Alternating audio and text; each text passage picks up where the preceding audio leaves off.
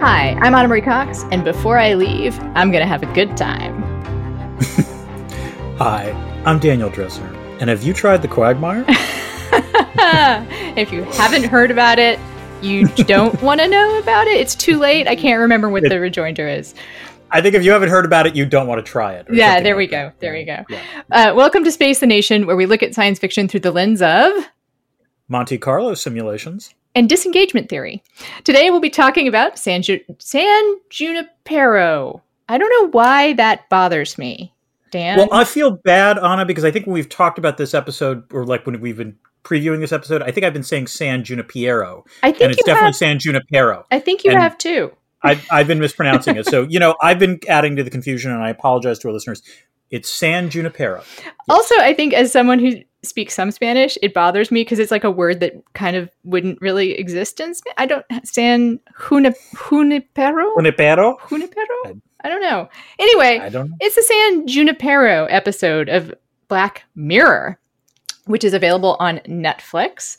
In the next few weeks, we'll be talking about How to Lose the Time War and then the Riddick trilogy. We have lots of ideas, but are always taking suggestions. Dan, what's the best way, the absolute best way to make a suggestion to us? So the thing to do would be to become a patron, which sounds like it's a big deal, but it really isn't. All you have to do is go to patreon.com/spacethenation, choose to become a patron for as little as $3 a month. And in return for doing that, you get access to our Discord, which is pretty awesome. You get early access to podcasts. You get access to our AUAs. There might be merch. We're not going to talk about that for now. Nope. It exists in theory, much like the Black Mirror universe. Exactly. Tantalizingly close. Tantalizingly, excruciatingly close. But the important thing is we do take suggestions from listeners. And indeed, I am very pleased with our Discord channel. It's a lovely group of people and some lively conversations. And Dan shows up every other weekend. I like to play the role of divorced dad. Yes, and pizza. Okay, I'm not skipping as the divorced dad. I'm really doing a good job here. Yes. It is a wonderful Discord. You also will get our newsletter, which features a Discordian of the month now. Oh, yeah, that's right. I was going to say something else about the Discord. Well, that is the best way to kind of get in touch with us if you want to make suggestions. We are also on another exclusive platform. Well, we're on a variety of social media. So I think we're both on Mastodon. I'm on Post. But over the last week or so, what's interesting is that the Blue Sky site has suddenly become a lot more active as Twitter sort of continues to self-destruct. Self-destruct is an interesting word choice there. Yeah. My rule is that if the owner is doing things that causes the site to break down, I qualify as a self-destruct as far as except I just feel like Elon is lives in the realm of no consequences. And so he is just destroying a thing. That's true. He's not doing much to himself. He's just destroying a thing. You know what? I disagree with you a little bit on this, in that you're right. He's rich enough so that this really won't matter. But I do think what he's doing to Twitter actually hurts him in a way that losing money does not, in that people now think of him as a punchline in a way that they never thought of him before. And that has to fucking kill him. So many thoughts. Okay. Separate episode. Okay, Ask us that's anything. Fair. Number one, I think a lot of people have thought of him as a joke for a while. Mm-hmm. Number two, I don't know if he has the self-awareness to realize that people think he's a fool. He got up on stage with Dave Chappelle. Do you remember that video? I remember that, but what I remember was he was stunned at the response. Stunned! And so, yes. But the point is that he did acknowledge it, so that does suggest. And then he tried to make a joke out of it. Anyway, Dan.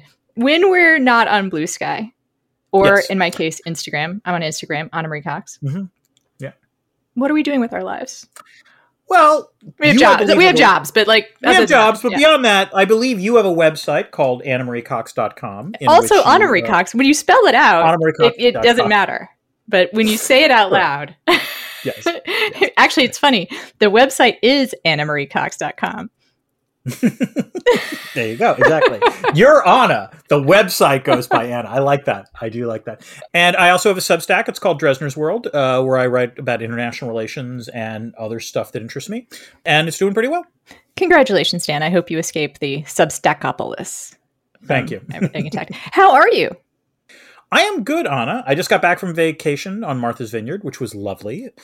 The nice thing about Martha's Vineyard... This show is just a travelogue of Dan. Yes. Dan. This is both Space the Nation and just like, where in the world is Dan Dresner? Where in the world is Daniel Dresner? Daniel W. Dresner. The great thing about Martha's Vineyard is that, even though we're now full-blown into summer, when you're there, when the sun goes down, it actually is a little bit like the West Coast in that the temperatures tend to drop into the 60s, and so it makes it very pleasant. How are you, Anna? Well, the temperatures dropped below 100 this week, Dan. So, oh, thank God! Yes, I'd read some stories and was worried about you about the heat shield heat or whatever dome. it was. Yeah, yes, heat shield dome. And heat dome both sound like Justice League, inventions. Yeah. And emotionally, it is as dark as a Zack Snyder film. Ooh, that sounds. In fact, I have wondered if there's such a thing as like reverse seasonal affective depression, seasonal affective disorder, because I got really depressed last year. And yes, right. There is a way that you get some people get depressed in the summer. And I think it's this fucking high heat. I'm just wondering if I'm wondering if psychiatrists have a name for it, which is called contrarian seasonal disaffective. With apologies. Oppositional seasonal. There we go. Disorder. That's even better. Yes, that's even better. Thank you. That's what I have, Dan. I have oppositional seasonal affective disorder. And I think OCAD, yes. OSAD. You have OSAD. I have OSAD. OSAD.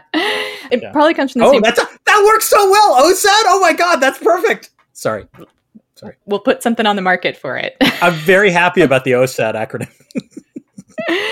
And it would come from the fact that I don't get outside much when it's like this. The same way that people don't get outside much, when it's 20 below in Minnesota. Right. I would rather have it be this hot though than be as cold as I was in Minnesota. Maybe a discussion for another time, probably just a personality thing. We probably move on to what we're talking about. We're talking about the San Junipero episode of Black Mirror. Why, Dan? Why? Well, Anna, it's no longer Pride Month. That was June. But we were so excited at all the good science fiction we found along the way that we wanted to do this pretty well-regarded and unusual episode of Black Mirror. Unusual in the way in that it does not have the typical Black Mirror ending. I'd say the typical Black Mirror flavor of just utter bleakness. Yeah, utter bleakness, dystopian. Bleak is just such a good word. I can't get it's a bleakness not just about technical or technological future, but a bleakness about the human psyche. That's what's really upsetting about Black Mirror. The bleakness is about the interaction between humanity and technology. It's not just about the tech. But I actually think there are two different kinds of Black Mirror episodes outside of this one. This one is a true league of its own unicorn. Yeah. But beyond that, there are two kinds. There are the ones that are, as you say, unrelentingly bleak, like just horrible. And then there are the ones that I think are melancholy, which I actually kind of enjoy. And I think those are the ones that I think are actually done really well and usually have some sort of affecting storyline, whereas the unrelentingly bleak ones I just can't handle. And I would say we did this episode because it's the only Black Mirror episode that I was assured would not require me to use mind bleach afterwards. That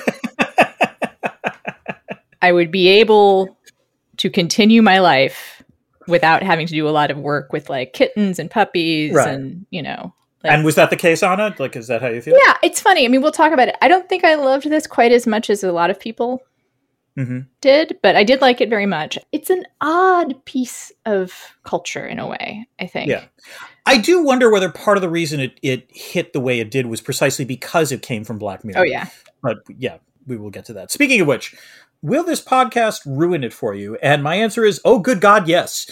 In the sense of if it's a Black Mirror episode. It's a Black Mirror episode. Like all Black Mirror episodes, part of the fun is the mystery reveal. I do think it's definitely worth watching, but I am going to put this in very important disclaimer. If you have never seen a Black Mirror episode before and you watch this, do not under any circumstance believe that the rest of the Black Mirror series is like this episode. Because the rest of the Black Mirror series is the exact opposite of this episode. So do not watch. If you really like this episode, consider not watching any others. That's what I would say. Consider not watching the rest of the show. That's all the way I would put it. Yes. And your previous experience with this? Dan? This actually was, I believe, the first Black Mirror episode I ever watched. Did you know what you were in for? That's the real question. I knew that, like, I think yes, in the sense that I knew that, like, when it came out, there was a fair amount of buzz about this episode. And so I was like, okay, I'll watch it. And, I was definitely intrigued by it. I did go over best of Black Mirror episodes and watched a few more. I knew this. But that's what you knew you were getting into. Like you were I knew what I was getting into. I know that was the little bit of sweetness that is going to make the rest of this taste really horrible. Yes, exactly. Okay. Yeah. What about you, Anna? I stopped watching Black Mirror after the playtest episode, which is one of their video game episodes that has to do with Alzheimer's and death and parents, and it's not one of their necessarily especially sad ones, but I was just like, you know what? I don't need this in my life. Yes, exactly. I have enough going on. I will not watch this by choice. Yeah, it's not even the most sad one. It's just the one that I decided to stop watching. I will say that I've been uncomfortable watching it ever since the very first one, the pig fucking episode. God. Which, by the way, Dan? Yes, Anna? Is there IR in that episode? There's a shit ton of IR in that one. But don't make me talk about it. Do not make me talk about it. Actually, I think that is in some ways the most disturbing of them. Oh, it is. I think about it every once. When someone brings it up, I'm like, fuck, now you've made me think about it. Right. Because the problem with that's the story, right? Is Yeah, go ahead. The problem with that story is, unlike all the rest of the show, that one could actually happen. There was no tech thing in that. That was some of the supreme mastermind stuff is... Yeah. But all the technology is available. All the technology is available. That is true. That was what was horrifying about that episode for me. Yes. Beyond the obvious. Yes. It's just horrifying. Yeah. If that sounds like an enticing idea to you listeners, you probably, if you're listening to this, you know what Black Mirror is. You can make your own decisions. You're adults, but you will never be able to unsee it. Never, ever, ever. Okay, but let's talk about this episode, which is decidedly more pleasant, and let's get to the story behind the story. Now, Anna, the primary showrunner for Black Mirror is a gentleman named Charlie Brooker. I know him because when I was doing the zombie work, he wrote an interesting little miniseries called Desk Set, in which the premise was that a zombie apocalypse breaks out on a British reality show. But the point is that they usually don't have happy endings, so what the fuck happened here? Well, this show did start a lot of conversations. There's a longish article in New York Magazine that's a oral history of this episode where I'm getting most of what I know about it. It did start out with just sort of a general idea of a theme park that was heaven, or heaven as a theme park, with all the people that you knew from your life populating it. Okay. Yeah. Right. And then there is something called nostalgia therapy that is used. It's not exactly a treatment for Alzheimer's, but I guess you can say that it is, because what it does is it improves the mood and the well-being of people with Alzheimer's. You put them in a place that reminds them that makes it seem as though it's that decade, one of the decades that they remember. It would be a palliative treatment, I guess, is the way. Well, it also can be helpful for the actual Alzheimer's as well, because one of the problems with Alzheimer's is the depression and anger that come with not being able to remember. So if you can get people in a good place, literally, I guess. And what's interesting is that's explicitly referenced in the actual episode. Yes. So it's nice to see. Yes. Yeah.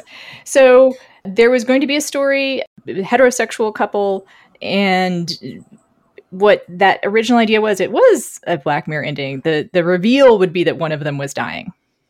Ah, okay. All right. Okay. Yeah, that sounds like Black Mirror. But I guess they kept writing. He said it was sort of a writer's room thing. They were like, oh, this happened and this happened and then this could happen. And so they came up with a happy ending. Also, they wanted to do a period episode. Mm-hmm. That was something mission accomplished there. Good Lord. Yes. We'll talk about that as well. So I'm curious, worth asking, was this written by a queer person or persons? No, Dan. It was not. It was written by a bunch of straight white people. My God. And it hasn't been canceled yet? What the fuck? Holy crap. Well, I think it's interesting. I was thinking about this earlier today because we talked about Jupiter Ascending, which is made by proudly trans women, right? Mm-hmm. With a history of making movies about transness and talking about it. And the movie itself, not a lot there. Not a ton. Nope. Again, readings are available if you want them, like that's cool. If people find something there, great. But I don't think there's much intentionally there about transness, right? Mm-hmm. Right. And then we have this made by from apparently real straight people, cis straight people, right? Cis. I said too many words there, but the privileged ones, and it's obviously people like me, Anna. People like you and me. Yeah. And it, obviously it takes on a pretty serious question of what it would be like to have to never get to be the person that you want to be. And then have the opportunity to be that person in kind of a fake environment, like it is an interesting, not fake, I guess. Yeah, I was going to say fake. I would object to that word, although we can talk about this. Yeah. Well, I mean, it is like, how do you get to be once you're granted the opportunity to be the person you thought you might be, like, where do you begin? Yeah. Like, I think that's kind of the interesting question that they don't really deal with that much. And I'm sure we'll talk about more, but anyway, yeah. And I will say fan culture to the rescue on that regard. There is a huge fan culture about this. That's very queer art, fan fiction, cartoons, like, all of that is out there. This has been adopted by people who definitely found a lot of themselves in it, especially since if people haven't not already realized it's a biracial couple. So, yeah. So I'm curious, what was Brooker's reaction to the reaction? Because as I said, this show did develop this episode got a lot of critical acclaim. I mean, Black Mirror has gotten some critical acclaim, but I think this was the first one where I remember a lot more people talking about than otherwise would have. Was he surprised by that? Was he pleased by it? I think pleased. They say they were pretty shocked by how much response it got by the queer community. And Charlie Brooker said that he thought people would find it a little more shocking that it was old people fucking, which I find it endearing that he thought that would be shocking because it's not old people. It's actually two very good looking young people. Yeah, I was going to say, it's not, I know within the context of the show, it's old people fucking. The fact is it's Mackenzie Davis and Gugu Mbatha Raw fucking, and they are really like, good for them. It's two hot women fucking. So it's not old people. Yes, as a white cisgender, whatever, like, totally happy to see that. At the whole, the whole gag at Wonket had to do with the fact that all those GOP senators would be fine with gay marriage if it was just lesbians. So, yes, exactly. Fair enough. So yes. Anyway, all of them would love this episode. Like forget about the grooming. Here's two attractive women fucking. Speaking of which, is there any detail about the making of this episode that you find to be hysterically ironic? I'm glad you asked that question, Dan. Oh, I'm happy I did too. So they built the model of this set in 3D. Okay, that's pretty meta, I have to say. And what I find hysterically funny about it is that the way they talk about it in the interview, to me, read between the lines, I don't think it worked real well. Oh, okay. So the set designer is before we built Tucker's bar for real, we built it in 3D. I gave Charlie and Owen a VR headset so they could walk around the bar and look at the space. In the industry, that process is just beginning. So we marched ahead. But then the director says, my overriding memory is feeling a bit seasick every time I put it on. So I gave it up, but it was incredibly useful and I massively appreciate the effort. Oh yeah, that's total covering. Yep. I like that. Now, Chekhov's What's It? Dan, of course, this is a thing that appears in the first act that winds up being very important in the third act. What would you say? I have Chekhov's Berlinda Carlisle hit song. The show, this particular episode opens and closes with Heaven is a Place on Earth. Baby, do you know what that's worth? Yes. Neither of us can sing. I love it. Yeah, that's bad. But let me put it this way. I that is a definition of a 1987 fluffy pop song. And I think I like this episode a little more than you did, because I actually got a little choked up when it plays over the closing. Because, like the lyrics actually talk about "I'm not afraid anymore," which certainly tracks Yorkie's and Kelly's sort of journey. And that was actually pretty touching to me. In reading about how they made it, apparently that song came on a shuffle playlist while Brooker was writing. So kind of wrote it into the episode. I would say Chekhov's Greg, Dan. Yes. Chekhov's Greg. I was actually pleased that Greg turned out to be a real person. Because it was the classic when Yorkie says it, you're like, oh, come on, that's just. Well, he is called Greg. Is not his name is Greg, but he is called Greg. This will get us into the first part of the plot. Yeah. Because when she says that was my first okay. That's not a normal way to describe a fiancé. So there is something up here. Something is weird. That's true. Something's amiss at this 80s bar, Dan. That's actually one of the things I've got. So yes. All right, let's get to the plot. Act 1, Heaven is a Place Online. Welcome to San Junipero, and if you can't figure out that we're in the totally tubular 1980s inside of a minute into this episode, you did not live through them. There's a Lost Boys poster, a Max Headroom cameo, and our protagonist Yorkie's clothes, which represent the true low point in 1980s fashion. Anna, you look shocked. You actually like Yorkie's mini low points. Let's just say mini low points. Okay, fair As a white girl in the South in the 1980s. Okay, fair. Yorkie seems super tentative as she walks into a bar/arcade, but she can't stop staring at Kelly, a young woman so vivacious she makes her Dayglow 80s garb look super hot 40 years later. By the way, side note, Anna, did you ever wear Dayglow colors in the 80s? I escaped that. Dayglow colors. I did have a preppy phase. That's why I took umbrage with your description of Yorkie. It did not last very long. Preppy. Right. But, I have some sympathy for everyone that did that. Everyone who wore pleated khaki shorts. My heart goes out to you. I, including myself. But there was one summer where, in fact, I was wearing enough Dayglow that I looked like a Wham extra. Oof. It was bad. Yeah. Yeah. I was more into Esprit. Fair enough. Which was a lot of nautical colors. Right. It had a lot of blue stripes, sort of like rust. Anyway, Dan. Yorkie and Kelly meet cute as the latter pretends the former is a dying friend as a way to ditch a very covetous dude named Wes. They dance, or rather, Kelly dances and Yorkie moves her body in an awkward manner, and then outside the club, Kelly puts the moves on Yorkie. The latter is clearly interested, but also clearly freaked out, claiming she's worried what others in the club were thinking, and also lamely explaining that she's engaged to some dude named Greg. Anna, I appreciated that this episode not only nailed the 80s vibe in the costumes and music, but that it was very specific to 1987. Would you agree? Dan, how did you know it was 1987? Was there a sign somewhere, perhaps? Or a piece of dialogue? It was the Lost Boys. No, there is actually also, sorry. Does it say that? There is also signage in the background that says 1987. Oh, it does? Okay. Yeah. Fair enough. Every flashback in every decade, there is a piece of signage or a piece of dialogue that delineates the exact year it is. Yeah. Sorry.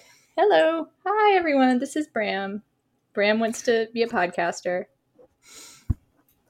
That was so cute. It's so cute.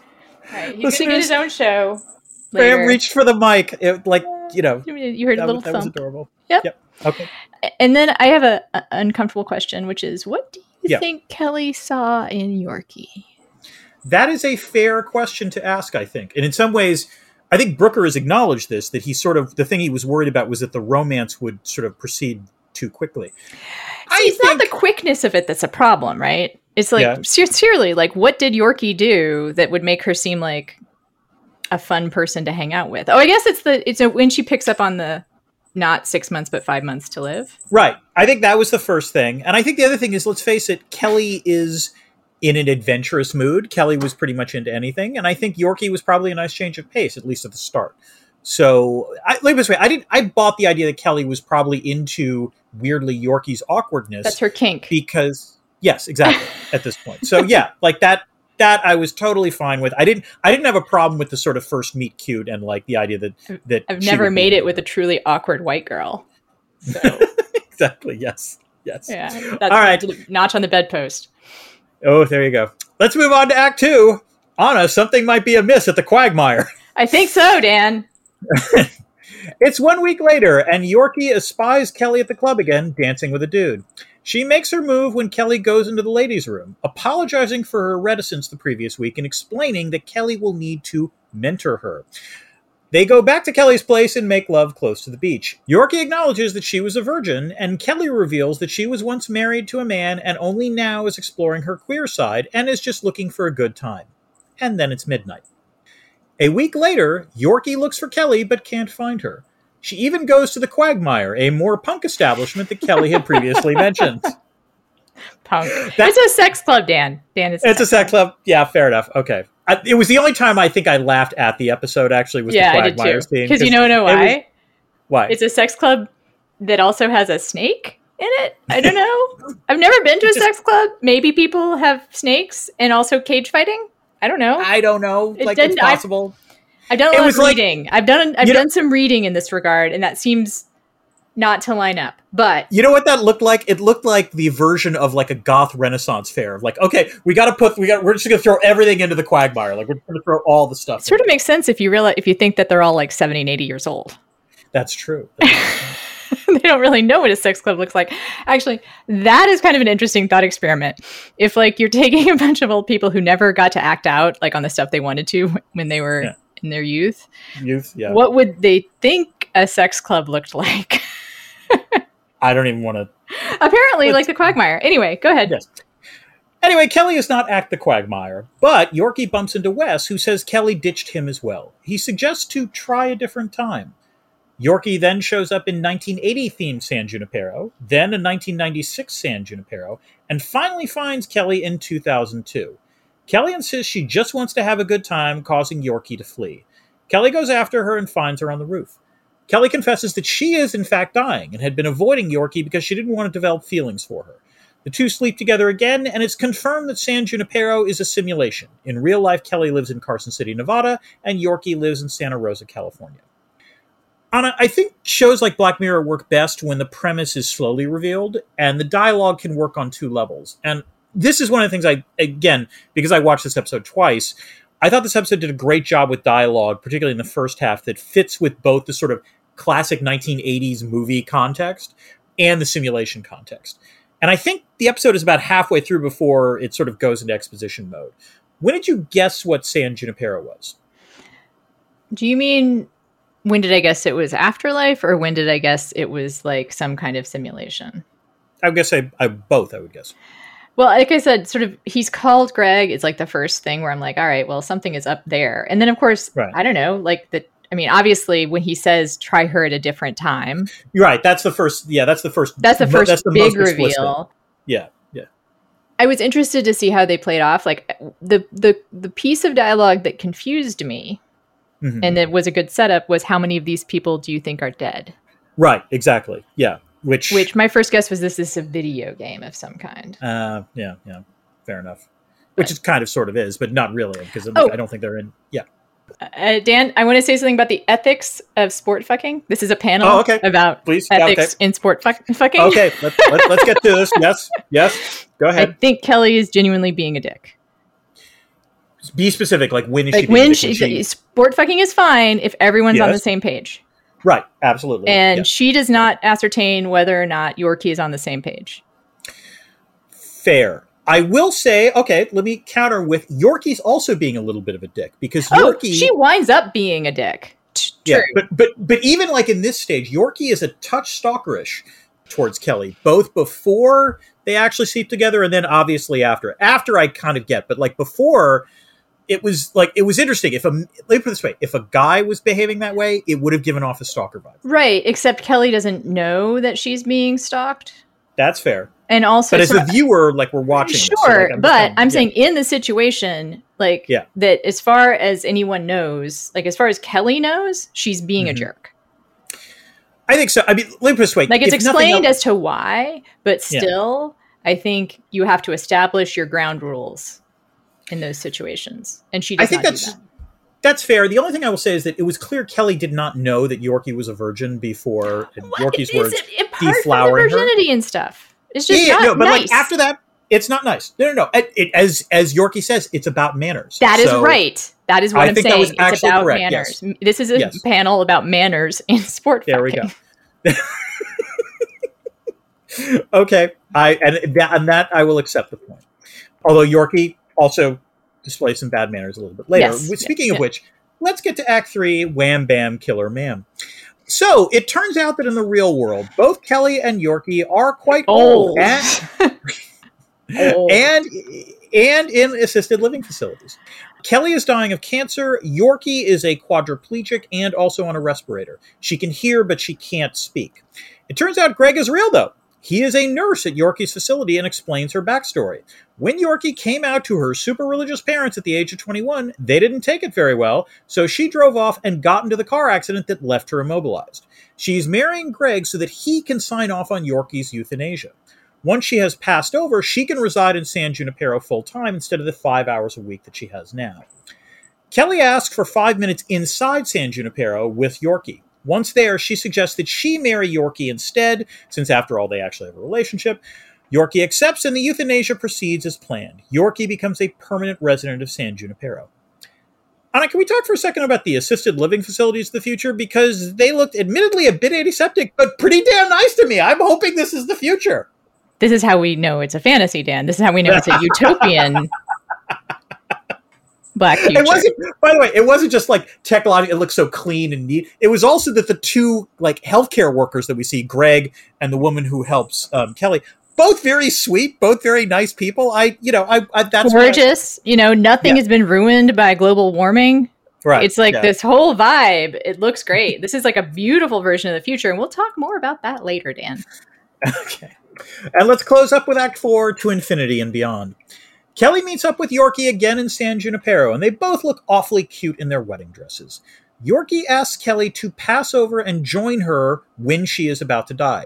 Kelly refuses, explaining that her dead husband Richard refused to even visit San Junipero because their daughter Allison had died decades earlier before San Junipero existed, and therefore can't be there. Kelly doesn't believe in an afterlife, however, but feels bound to honor her husband of 49 years. She drives off in her Jeep, furious at Yorkie, but crashes into an embankment. Yorkie shows up to help her up, but at midnight, Kelly winks away. In her assisted living facility, Kelly's health deteriorates, and she opts for euthanasia.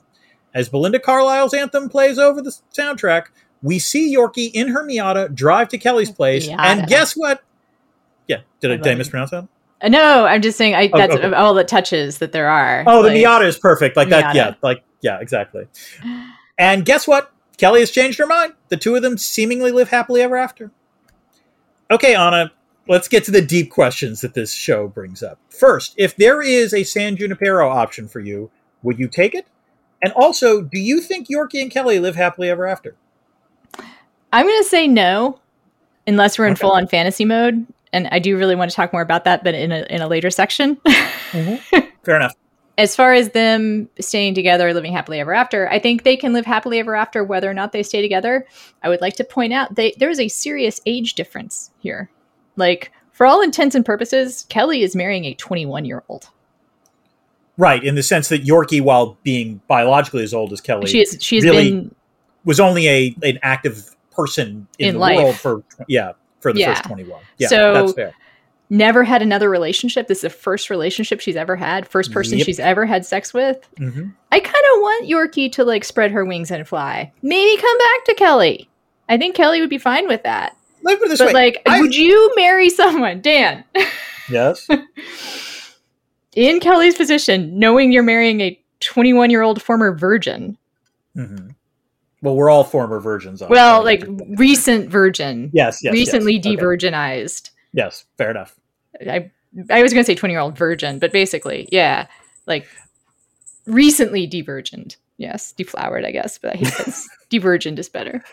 I'm really just letting you dig your own grave on this. Oh, I don't think I'm digging my grave. I'm having fun. Okay. But I'm digging your grave, Dan. I'm about to push you into it. Would you marry, if you are 80-something, 80 years experience, do you marry someone who is psychologically 21 years old? Well, I'm not Rupert Murdoch, so the answer is no on this. You might have a girlfriend. Sure. Show her the ropes of being a person in the world. you know? The way I would put it is that I think they could have a fabulous relationship, but I actually kind of hope that Yorkie has some other experiences. Mm-hmm. No. I think that's fair. Let me put it this way. Part of the issue here is that I don't know if, like, the show really understands the concept of infinity. You know, like, if this is an infinite period of time that they are going to be together, then the way I would put it is that I would hope that the ever after, yeah. I would hope it's really ever after. Then you need some breaks. It's be like, hey, you know what? Let's take the next 10 years off. Let's experiment. Then maybe we get back together. You know, that. And I think, let me put it this way, I agree with you. And I think in some ways, I guess I agree with Charlie Brooker. The one flaw in this episode, or one of the flaws in this episode, is the belief that these two really are, like, fated to be together, because that's clearly not true. And indeed, even within the context of the show, that's not true, since we know that Kelly has had a marriage of 49 years before being with Yorkie. It would be surprising if they were, like, able to be together indefinitely. So I think the only way they can live happily ever after is if they, for a period of time, do not live happily ever after, would be the way I would put it. Yeah, that kind of the point I was making. Yes. Sorry. Yes. I also want to say that I thought that the way that the show was going was maybe to acknowledge that Yorkie's happily ever after may not be with Kelly. That it's possible to have a wonderful, full, rich relationship with someone and not have it be forever. Well, let me put it this way. There was or that it be just the one, or that it just be for a time. I will say this. There was one note of ambiguity that I noticed in the second watching that I didn't pick up on the first one, and I don't know if it was intentional or it was just the way it was structured, is that as the ending goes on, you realize that Yorkie is living in one place and Kelly is living in another. Because Yorkie gets into the Miata and drives to Kelly's. Now, maybe it was because Kelly had just arrived, and so then they're going to be together forever. But there's a part of me, after having watched this episode a second time, that kind of hopes that Yorkie has her own place, Kelly has her own place, that yes, they're married, but maybe they also get to, like, you know... Ethical non-monogamy, Dan? They're E&Ms? They choose the Bill de Blasio option. That's all I'm saying, Anna. Well, Dan, we've talked about a lot in this episode, but I have some other questions. Oh, okay. Well, please shoot. Is there IR in it? Anna, the IR in this episode is not about who owes who. It's about manners. Because, in fact, there is zero IR in this episode. But I think the reason there's no IR in it tells us a fair amount about international relations. Because the extent that we actually experience San Junipero has no conflict in it. There's no, like, groups, there's no gangs, there's no state as we understand it. There's no actors attempting to acquire power. It is a utopia in that sense. And the question is why? Well, because none of the traditional drivers of international relations exist in San Junipero.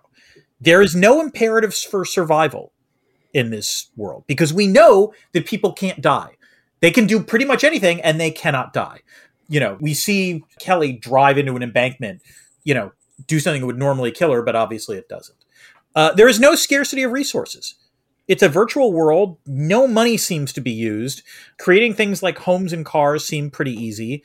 So there's no scarcity in which, you know, people can contest over resources. This might be the most utopian part of San Junipero, but there's no clashes of identity either. There's no, I mean, I guess there's sort of the dead there and the almost dead, but other than that, there really is no sort of divider in terms of identity. And indeed, there's the crusher and the crushy. Yeah.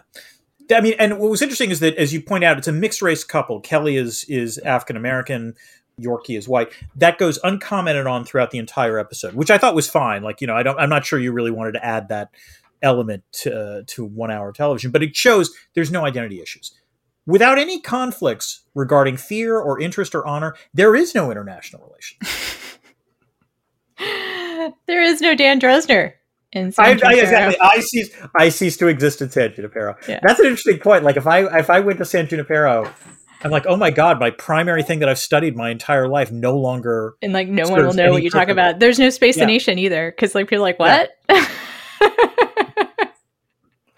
It's a fascinating thing. On the other hand, there's no work period. I'm like, although this does raise the interesting question, like, who is the bartender? Like, is he like a permanent resident of San Junipero? Yeah, I assume like a droid or like a bot or something, right? Not droid. Droid would be weird. But an NPC. Yeah. It's an interesting possibility. NPC. But Anna, I have a question for you. Yeah. Oh, Dan, what is it? Is there a critique of capitalism in this episode? Dan, can you just make this easy for me? Because there isn't a critique of capitalism in this episode, which is wild. Because this is a Black Mirror episode, Dan. It's an episode of Black Mirror. Mm-hmm. But also not surprising, because this is the well-established singular utopia of Black Mirror. So of course you can't remind people that capitalism exists. Mm-hmm. How do you have a utopian episode if you remind people that there's such a thing as capitalism? Because truth time. Yeah. In what capitalist world would San Junipero be accessible to anyone besides the very, very, very, very wealthy? Like, you introduce capitalism into this world and there's a bunch of questions about who gets to go to San Junipero. Or how big they're, like, like, I have to admit, this is the part where it was like, if it was like Second Life or something, like, surely, like, you could get the premium San Junipero. Yeah. Actually, there is a great show on Amazon called Upload. Yeah. Which explores this concept as well, but there is plenty of capitalism in that series. Maybe we should do that at some point in our weird way that we do TV shows. Yeah. And I will remind people, if you live in a world where San Junipero is only for the extremely wealthy, do you want to be there? If it's Elon's all the time, Dan.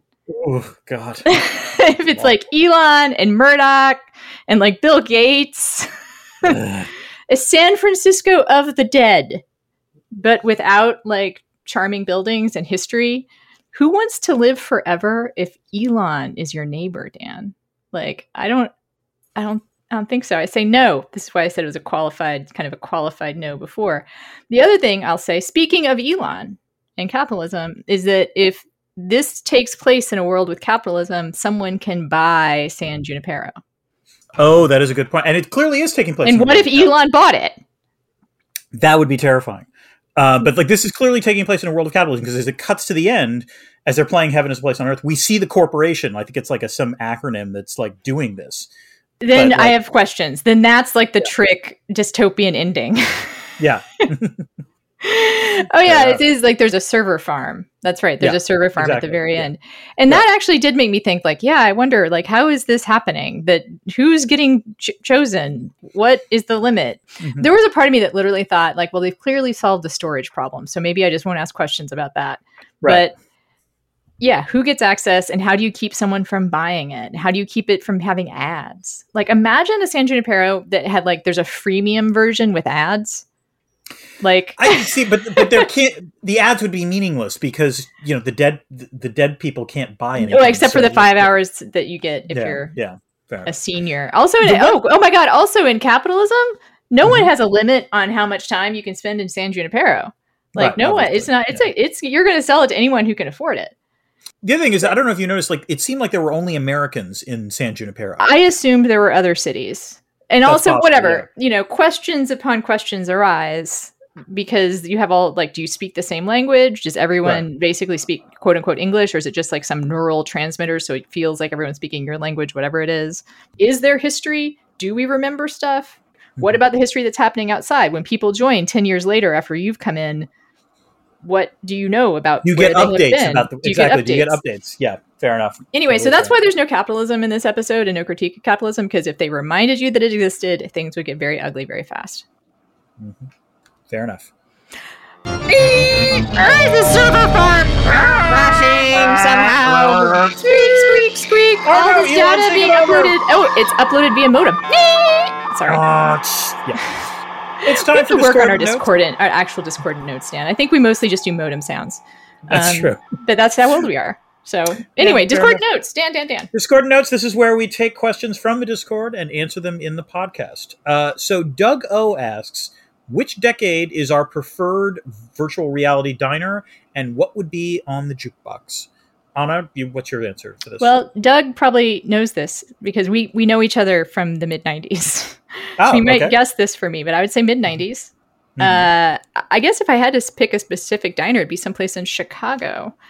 Ooh. Maybe Harold's Chicken Shack? I know Harold's Chicken Shack, yes. or Von, is it Von Savoy? Savoy. The Savoy, isn't it? On 51st Street? Maybe. I'd also go for food. There's Ribs and Bibs on I think it's See Your Food. I believe it's the Savoy. See Your Food. It's a cafeteria.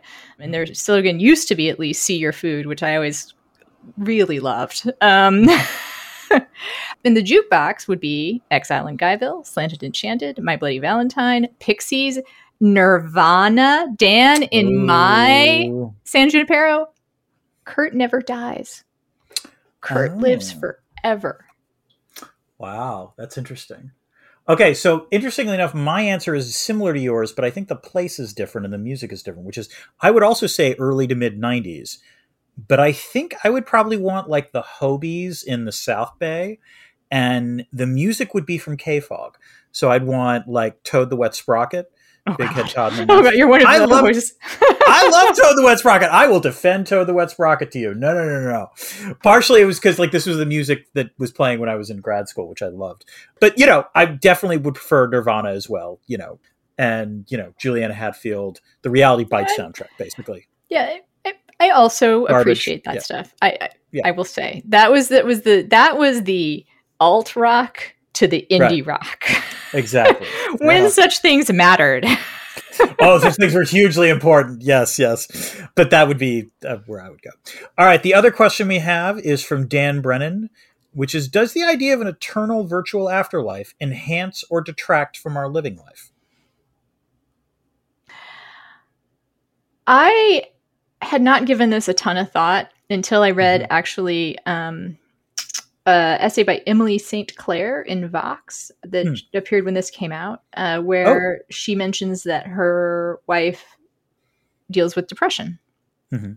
And that perhaps for people who struggle with depression, like myself and her wife, like maybe the idea of living forever is not more of a curse than a blessing. Yes. I guess I do kind of figure like they've solved alcoholism and depression, right? In San Junipero. There are no AA meetings in San Junipero. Although actually, you know what? Here's something. I would like there to be AA meetings in San Junipero, even if there's no alcoholism. Even if it's impossible to drink, yeah. Yeah, because I fucking love AA. I love those meetings. Although it would be weird to go to an AA meeting with no old people. That's true. I confess. So I think there's an argument for it enhancing this life. Because you can be less afraid of making wrong choices. Right. It makes you less risk averse. Although there's a danger that it becomes so risk loving that you wind up. Right. So that's why there should be in this fantasy where there is such a thing, some kind of limit on it. Like it is limited until you get old. Right. Yeah, I'll leave it this way. There's a reason why I think, to the extent that there's theology on this, it's very often what happens in the afterlife is somewhat linked to what you do in the present life, in the current life. And so I think the question becomes, it would be more problematic if it turned out that it doesn't matter what you do in our current life because the afterlife is waiting for you. I think that would be, you need some incentive compatibility would be the way I would put it. And so I would hope that the life you live in the present can determine the quality of life you wind up having in the afterlife.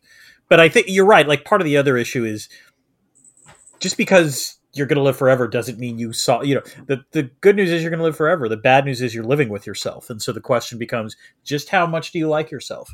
And unfortunately the people who tend to like themselves the best are also insufferable. Yeah. Elon, so. Do you want to have Elon be your neighbor for the rest until the heat death of the universe? No, I don't want him to be my neighbor now. Actually, the joke I was going to make actually about what San Junipero would be like is it'd be like Austin. Except it's only the people who moved here within the past 5 years and who aren't from here, like myself. Claim citizen exception. I confess it would be legit kind of funny to see what whether or not they wind up parsing San Junipero also by political affiliation. Like what would MAGA San Junipero? It wouldn't be San Junipero. It'd be like, what would MAGA Palm Springs be like? It would be MAGA. You're right. It'd be just a slightly separate place. Yes. Exactly. All right. Oh, what's that? Ping. It's that's server farm, darn it. Ching, ching. It's the satellites falling from the cloud is exploded. But people are fine. There's backups everywhere. It's the debris field, where we talk about what we haven't gotten a chance to talk about. Dan, I actually have a fair amount. I do too. So go ahead, and then let's see what we get. Okay, an annoyance for me. Okay. Mm-hmm. People in movies and TV shows are always walking away from their full drinks at a bar. Now, as an alcoholic, this bothers me because you're leaving fucking meat on the bone right there. Okay, but this is a world of no scarcity, but I grant you that. Okay, yes, and also I guess this is pre-roofie or no roofies, but ask a woman, do you leave your drink unattended at a bar? You do not. And of course, there's no. You don't have to worry about that in San Junipero. I'm sorry, listeners. You have to understand that I am laughing because Anna is wrestling with her cat to make sure, because the cat clearly has opinions about this episode and is trying to weigh in constantly. Bram? Yes. He's silent now that I put him on the mic. Now you're quiet, Bram. Now you shut up, Bram. Okay. Let me put it this way. So my comment, similar to yours, is this might seem weird, but why are there bathrooms, Anna? To do your makeup. But obviously to do your makeup, why do you need to do your makeup? Yeah, but there were stalls there. It was like a real bathroom. Or maybe just for verisimilitude, I guess. But yes, I assume there are no bodily functions, only sex. Yes, exactly. And unless bodily functions are part of your kink, in which case, cool, go with it. There you go. Okay, yeah. What else you got? I really thought it was funny that there was a snake in the sex club. Just, I don't know. Just I guess again haven't been. Maybe snakes are a thing. What's your favorite needle drop? It was the girlfriend in a coma. Yeah, same. Yeah. Which also, of course winds up being meaningful. Right, exactly. But also I will add, I really loved the scene where Yorkie is trying on the different clothes. And I kind of wish she had gone at least once as the Robert Palmer girl. That was a scene they wrote. They wrote that scene. They wrote, what do you mean? They wrote a scene for her going to the bar as a Robert Palmer girl. Oh, they did? Oh, they should have totally done that. I'm bummed they didn't do that. Again, props to Mackenzie Davis. I would never have guessed her pulling off the Robert Palmer girl thing, but she totally did in that. So yeah, she did. Yeah. Let's see. I thought the signage to make clear what year it was kind of, on the nose. Was it too on the head? It's too much. Actually, the thing I did like was, if you notice, they had when they would say 1 week later, it was they used the appropriate font in that was more clever, and I wish they had just kept it at that. That's fair. Yeah. Oh, one thing, again, this actually in some ways could have been Chekhov's car crash, but I did like how when Yorkie is in the arcade for the first time, she sees the video game with the car crash, and she instinctively pulls back, and you don't quite know what's going on, and then of course it becomes quite clear why it's going on. I mentioned this earlier, kind of, I guess, but I appreciated that Yorkie had a moment of being a dick, being a jerk that felt real to me, because she is 21 and this is her first relationship, and she will make assumptions about what it means and assumptions about what only a 20-year-old would think about marriage. Yeah. Yes. No, and I was another problem with marrying a 21-year-old, Dan, is what a 21-year-old's conception of what marriage is. I do want to give Charlie Brooker credit here, because when Kelly slaps Yorkie and says how you have no idea what a marriage is, I will say, as someone who's been married for not quite 49 years, but a fair amount, I was like, good. You know what? Where did you go for your anniversary? Oh, I went to French Polynesia. It's a magical place. It's a magical place. Anyway, but yeah, so that was good. We haven't really talked about the performances, and I did want to bring this up because first of all, I think Gugu Mbatha Raw does a great job of just making Kelly incredibly charismatic, and you understand why Yorkie is instantly attracted to her. And in some ways, Mackenzie Davis has the slightly harder job because really she's the protagonist. And my favorite moment of her, beyond the trying on the different clothes, was just the utter joy she had after they had slept together the first time. I'm not kidding. Like they're in bed. She's like, you know, I don't know how to describe this. Like she's clearly she orgasmic. Yeah, she was orgasmic, but like, you know, it was again unusual for a Black Mirror episode. She was just legitimately happy, and it was nice to see. And I'll say this is where the advantage of having sex with an 80-year-old, if you're 21, probably like is, you know, like if your first time is with someone who's had decades and decades and decades of practice. Yes. Although you didn't like, it's an interesting question. How much practice had Kelly actually had? Because remember, yes, she had. They're not they're not such different sports. Fair enough. I think that. Okay. I think if you play ball in one arena, like you can, there's some transferable skills. Because also it's about attitude, Dan. Let's not continue this conversation. Okay, let's keep going. Anything else? I don't have anything else. I did at the input. This is not our future because they seem to have figured out elder care. Yes.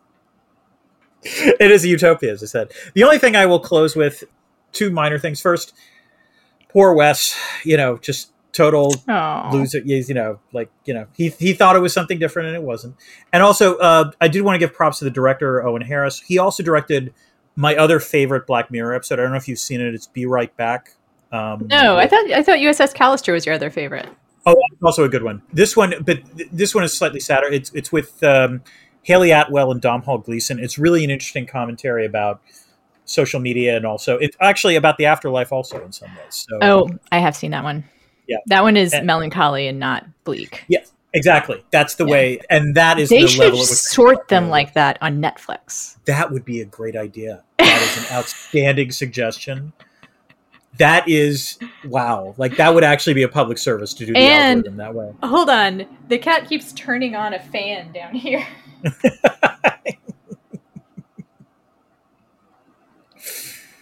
I heard that. Yeah. And now he's biting my toes. He just wants this episode to be over, Dan. And I guess we can oblige him. We have gotten into the end of what we have to say. Come back next week for This Is How You Lose the Time War. Then we have the Riddick Chronicles, and then things get kind of unclear. So send us suggestions either via the Discord if you're a patron, or if you're on Blue Sky, which I know not a ton of people are on. But there's more every day. Getting bigger. Apparently had the largest surge in users in its existence. Like went up like 100,000 people. Mm-hmm. Cat turned on the fan again. Dan, until next time. Keep this channel open for more.